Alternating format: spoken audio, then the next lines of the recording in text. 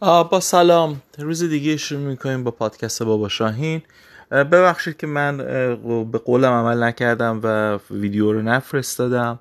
قرار بود در رابطه با حرکات تعادلی و تنفس بفرستم. تو سفری که رفته بودم به حقیقتش کمپینگ بود و موبایلم خط نمیداد و هیچ جوری نمیتونستم که چیزی رو بفرستم. برای همین وقتم رو گذاشتم برای اینکه اصلا خودم اونجا تمرین کنم و دوره رو بگذرونم. به هر حال عذر میخوام، سعی خواهم که همین هفته این کار رو انجام بدم، آخر هفته، و براتون بفرستمش. و اما پادکست این بار تو دو بخش تقسیم شده. بخش اول رو اختصاص میدم به یه مسئله اجتماعی که حتما باید بررسی بشه. این صدای گربه منه که داره اینجا میو میو میکنه، با هم همراه شده. قسمت دوم پادکست برمیگرده به سوالی که از دوستان هموطن از داخل کشور که سوالی مطرح کردن که من بهش سعی میکنم پاسخ بدم. و اما قسمت اول، ما در شبکه‌های اجتماعی شاهد پدیده عجیبی هستیم، از اینکه یک نفری نه هنری داره، نه علمی داره، نه هیچی نداره، ولی ناگهان میلیون ها دلار ثروت کسب میکنه، مشهور میشه، میلیون ها نفر و حتی بیش از 100 میلیون نفر آدم دنبالش میرن. و جالب اینجاست که بیشتر آدم ها بهش فوش هم میدن، یعنی ازش تنفر پخش میکنن. مثلا امروز چون تولد خانم کارداشیان بود، تولد کارداشیان رو میگم که نه هنری داره، نه فیلمی داره، نه فیلمی بازی کرده، نه موسیقی داره، نه هیچ کاری نکرده، ولی میلیون ها دلار کسب کرده با خانواده‌اش و فقط یه دوربین فیلم برداری زندگی عادیشون رو پخش میکنه که اصلا هم جالب نیست و بیشتر مردم بهش حتی فوش هم میدن. جالبه. یا اینکه فردی که مثلا فرزنده یکی از سران مملکته در کشور ونزوئلا، در حالی که پول مردم خورده برده اونجا، سکس چت میذاره و بعد مثلا میلیون ها نفر هم میشینن نگاش میکنن و پخشش میکنن تو شبکه‌های اجتماعی و این آدم همینجوری هم ثروتمند میشه. این پدیده بسیار عجیبیه. البته از قبل بوده که ما دوست داشتیم افراد نادان رو مشهور کنیم. افراد نادان رو مشهور نکنید لطفاً.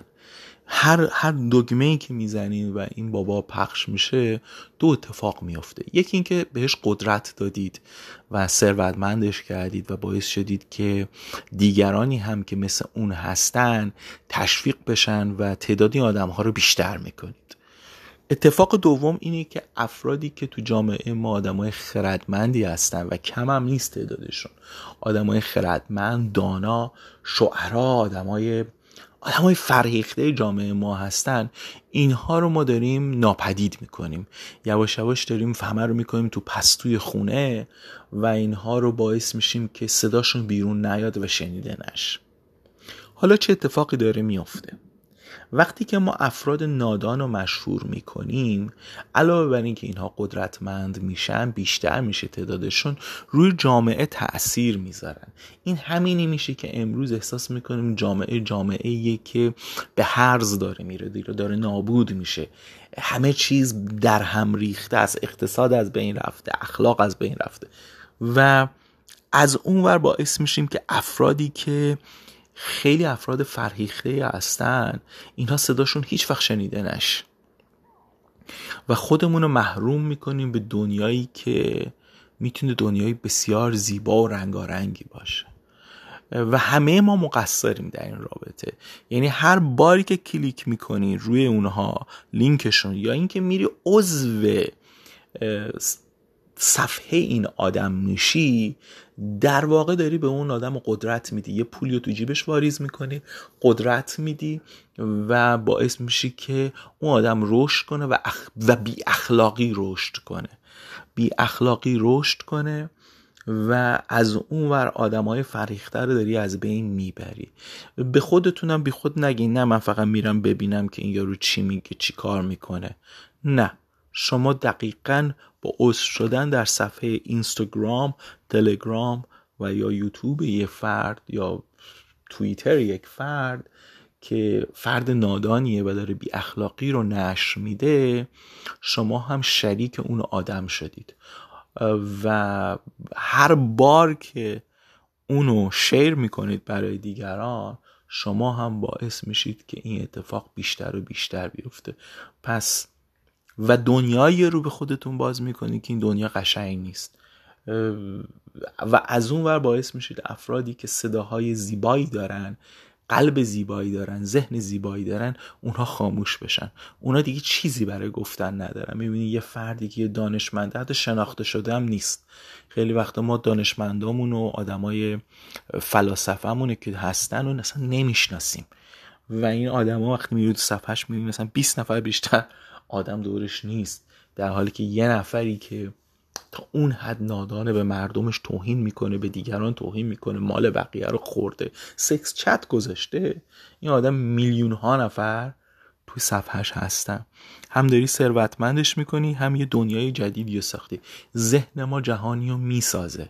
وقتی که چشتو روی این باز میکنی، خود به خود یک دنیایی رو باز میکنی شبیه همون قد زشت، همون قد پلید و باعث میشه آدم ها رشد کنن. یه مزرعه است، اینه یه مزرعه میمونه و همونقدر باعث میشه که افراد خردمندمون کمتر شن و بعد مینالیم که چی شد، چه بلایی داره سرمون میاد. لطفاً آدمای نادان رو مشهور نکنید. اگر واقعا عضو این صفحات هستید، همین امروز برید بیایید بیرون از تو صفحشون. اگر نشر میدید دیگه نشر ندید و اگر میبینید کسی همونو نشر میده، ازش بخواین که افراد نادان رو لطفا مشهور نکنید، چون ما مقصر خواهیم بود در بخشی از اون. امروز من میبینم چالش های عجیب غریبی گذاشتم، مثلا شلوار هم دیگه میکشن پایین، یا چالش باده معده که تو خانواده هم کشیده شده. اینها رو نشر ندید، نذارید این زیاد بشه. وقتی که میبینید در خانواده ها این کارو میکنن، معنیش اینه که یه دنیای خیلی خیلی زشتیه داری شما باز میکنی روش. چالش های خیلی زیادی هست، میشه مثلا چالش این که غذای سالم بنوشیم، غذای سالم بخوریم، یا اینکه سالم زندگی کنیم. چالش های دیگه هست، میدونی، چند تا بتونیم شنا برم، چند تا بتونم دراز نشست برم. خب میشه این چالش ها رو گذاشت، میدونی. یا اینکه اونها رو نشر بدیم، بزنین اخلاق بهتری تو جامعه رشد پیدا کنه. جامعه به قدر کافی هرز رفته، ما بخشی از اون نباشیم لطفا. یا اینکه اگه میبینین کسی چیزی از فرزندش گذاشته که بچه داره بیادبی میکنه و مامان بابا میخندن، اصلا نشرش ندید. نمیگم حتی نرید باهاش صحبت کنید، حتی نرید بهشون انتقاد کنید، فقط به سادگی نه لایک بزنید و نشرش بدید. این نذارید که انتشار پیدا کنه، نذارید این بی اخلاقی ها انتشار پیدا کنه در جامعه. این چیز خوبی نیست و ما درش مقصر خواهیم بود. این دنیاییه که باز میشه رو بهمون و هرچی شما برید سمت یه آدمی که آدم فرهیخته، یه آدم بزرگ، یه آدم داناییه و اونو انتشار بدید، اون دنیا به روی شما باز خواهد شد و شما دنیا رو رفته رفته همونجوری زیبا خواهید دید. اینجوری مثال بزنم، در کنار آتش نشستن شما لزوما نمیسوزید ولی گرم میشین. همچنان که در کنار یه برکه آب نشستن ممکنه خیس نشی ولی قطعا خنک میشی. این هم یکی از همون بخش هاست. پس سعی کنید که چشمتون رو بذارین باز کنید رو به چیزهایی که بهتره. این هیچ منافاتی با این نداره که طنز نذاریم. طنز، انتشار دادن طنز، جوک یا استندآپ کمدی کاملا یه فلسفه دیگه ای داره، خیلی هم زیباست. من خودم از طرفداراش هستم. دنیا باید شاد باشه، باید بخنده، ولی این مسئلهش کاملا متفاوته. این کاملا مسئلهش متفاوته و همتون میدونین که دارم راجع به چی و کی و کجا صحبت میکنم. لطف کنید نکنید، حتی اگه میبینید یه سیاستمداری حرفای بی ربطی میزنه، دروغ میگه، اون دروغهاشو نشر ندید. نذارید حرفای بی ربط، حتی اگه ازش متنفرید و میذاریدش برای اینکه بقیه ببینن که آی ببین چقدر داره چرت میگه، نکنید این کار. نذارید این نشر پیدا کنه و عادی بشه برای مردم. این خوب نیست. و اما بخش دوم دوستی سوالی کردن از این که شما عاقبت کشورمون رو چجوری میبینی و مشکل کشور ما در چیه؟ چرا ما چرا تو این شرایط هستیم؟ خب این خیلی پیچیده به نظر میاد که من بخوام جوابش رو توی پادکست بدم، ولی چند تا چیز هستش که خیلی خوبه که هممون بدونیم. شاید خیلی دردناک باشه، من دلم میخواد بازخورداتون رو بگیرم، به هم جواب بدید، حتی اگه انتقادی دارید بهش به هم بگید، خوشحال میشم. و اگه هم فکر میکنید درسته باز هم بگید. خیلی خوبه در موردش فکر کنیم. یکی از چیزهایی که من در تاریخ ایران وقتی از اول میخونم تا به امروز میبینم به چشم اینه که مسئولیت عملمون رو قبول نمیکنیم. یعنی در طول تاریخ هر کاری کردیم، هر شکستی خوردیم، هر بلایی سرمون اومده، مسئولیتش رو قبول نکردیم. میندازیم گردن یه دشمن خارجی یا یکی دیگه و از یه جای دیگه میگیم آی اینا کردن که ما بدبخت شدیم. انگلیس ها ما رو بدبخت کردن، امریکایی ها ما رو بدبخت کردن، آی عربا حمله کردن. آقا عربا 1400 سال پیش حمله کردن، تموم شد. شما اگه تا الان داری چوبشو میخوری مقصر خودتی عزیز دل من. انگلیس و آمریکا و روسیه و چین باعث بدبختی شما نیست. باعث بدبختی شمایی.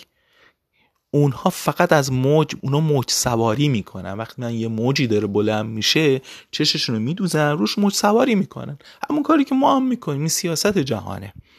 اون کار بدی نمیکنه، اون داره در واقع سوء استفاده میکنه. اون استفاده میکنه از شرایط موجود.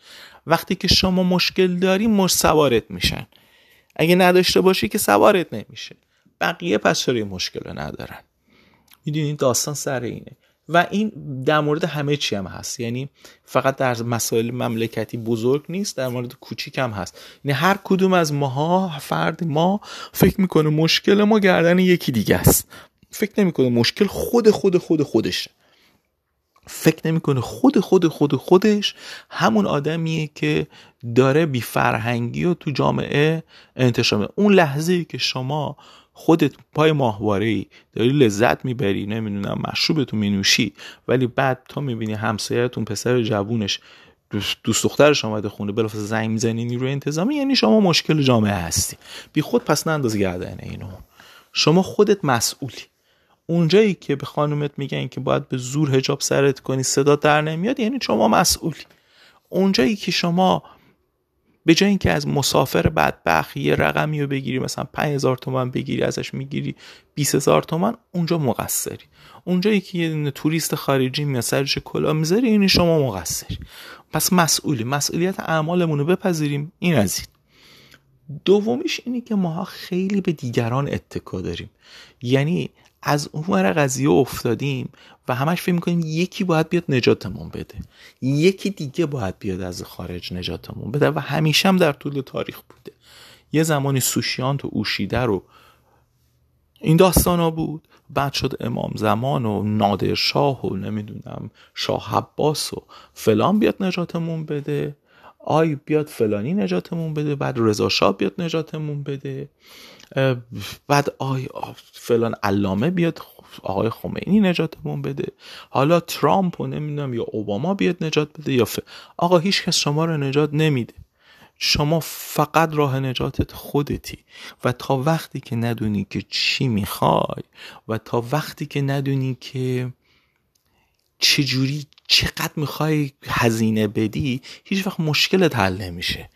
اینم بره یکی دیگه میاد عین همین. برای اینکه در کل تاریخ چند هزار سالمون همین بوده، یه ذره بهتر یه ذره بدتر، ولی همش همینه. اول آخرشه که بگیری، چون نمیدونیم که چی میخوایم مشکلمون همینجوری خواهد بود. میدونیم که چی نمیخوایم ولی نمیدونیم که چی میخوایم. مشکل از اینجاست. شما اول باید ببری که بابا من چی میخوام، اصلا میخوام به چه نقطه‌ای برسم، چه چیزی رو میخوام داشته باشم و برای این چقدر باید هزینه کنم. باید ما هزینه بدم. آیا بابت این من مسئولم؟ چه کارهایی باید انجام بدم تا به این نقطه برسم؟ بعد همه چی درست میشه. و یعنی این بره یکی دیگه بره یکی دیگه، بالاخره همین خواهد بود. این یه مسئله است. مسئله دیگه احترام گذاشتن تو جامعه است. این اولین اصل هنرهای رزمیه. تا وقتی که ماها به هم دیگه احترام نمیذاریم همینه. مسئولین به مردم احترام نمیذارن، به رأیشون احترام نمیذارن، مالشون رو میدزدن، به حرفهای خودشون عمل نمیکنن. این بی احترامیه. مردم احترام به هم دیگه نمیذارن، جلوی هم با ماشین میپیچن، جاده کوچه ورود ممنوع میاد، بعد تازه واسه یارو بوق هم میزنه، آشغال میذاره دم خونه یکی دیگه. بی احترامی به هم دیگه کردن عامل یکی دیگه از بدبختی‌های ماست در طول تاریخ که داشتیم تا الان آمده.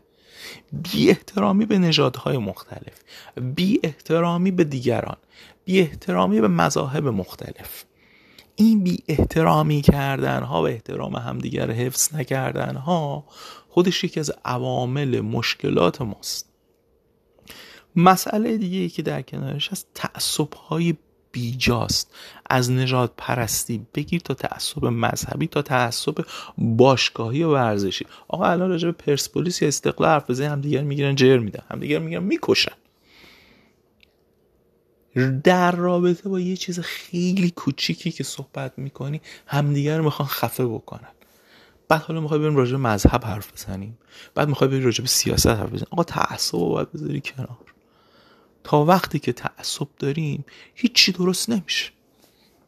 شما وقتی اطلاعاتی راجع به چیزی نداری تعصب خواهی داشت. آدمی که خرد نداره تعصب داره. این واقعیت. این مشکلاتیه که هست و راه درست شدنش هم همینه. و اما اینکه من آینده رو چجوری میبینم، راستش رو بخوام من آینده رو خیلی روشن میبینم، برعکس بقیه که فکر میکنیم که خب نه من آینده ایران خیلی روشن میبینم. وقتی که شما میری حموم دارن کیسه میکشن، دیدی بخار میگیره همه جا رو داره کیسه میکشه، مثلا چرک از لای بدن میاد بیرون. الان تو اون دوره هستیم، یعنی واقعا تو اون دوره هستیم. و برعکس خیلی ها هم که به نسل جدیدمون میگن هیولا، من این هیولاهای کوچولومون رو خیلی دوست دارم.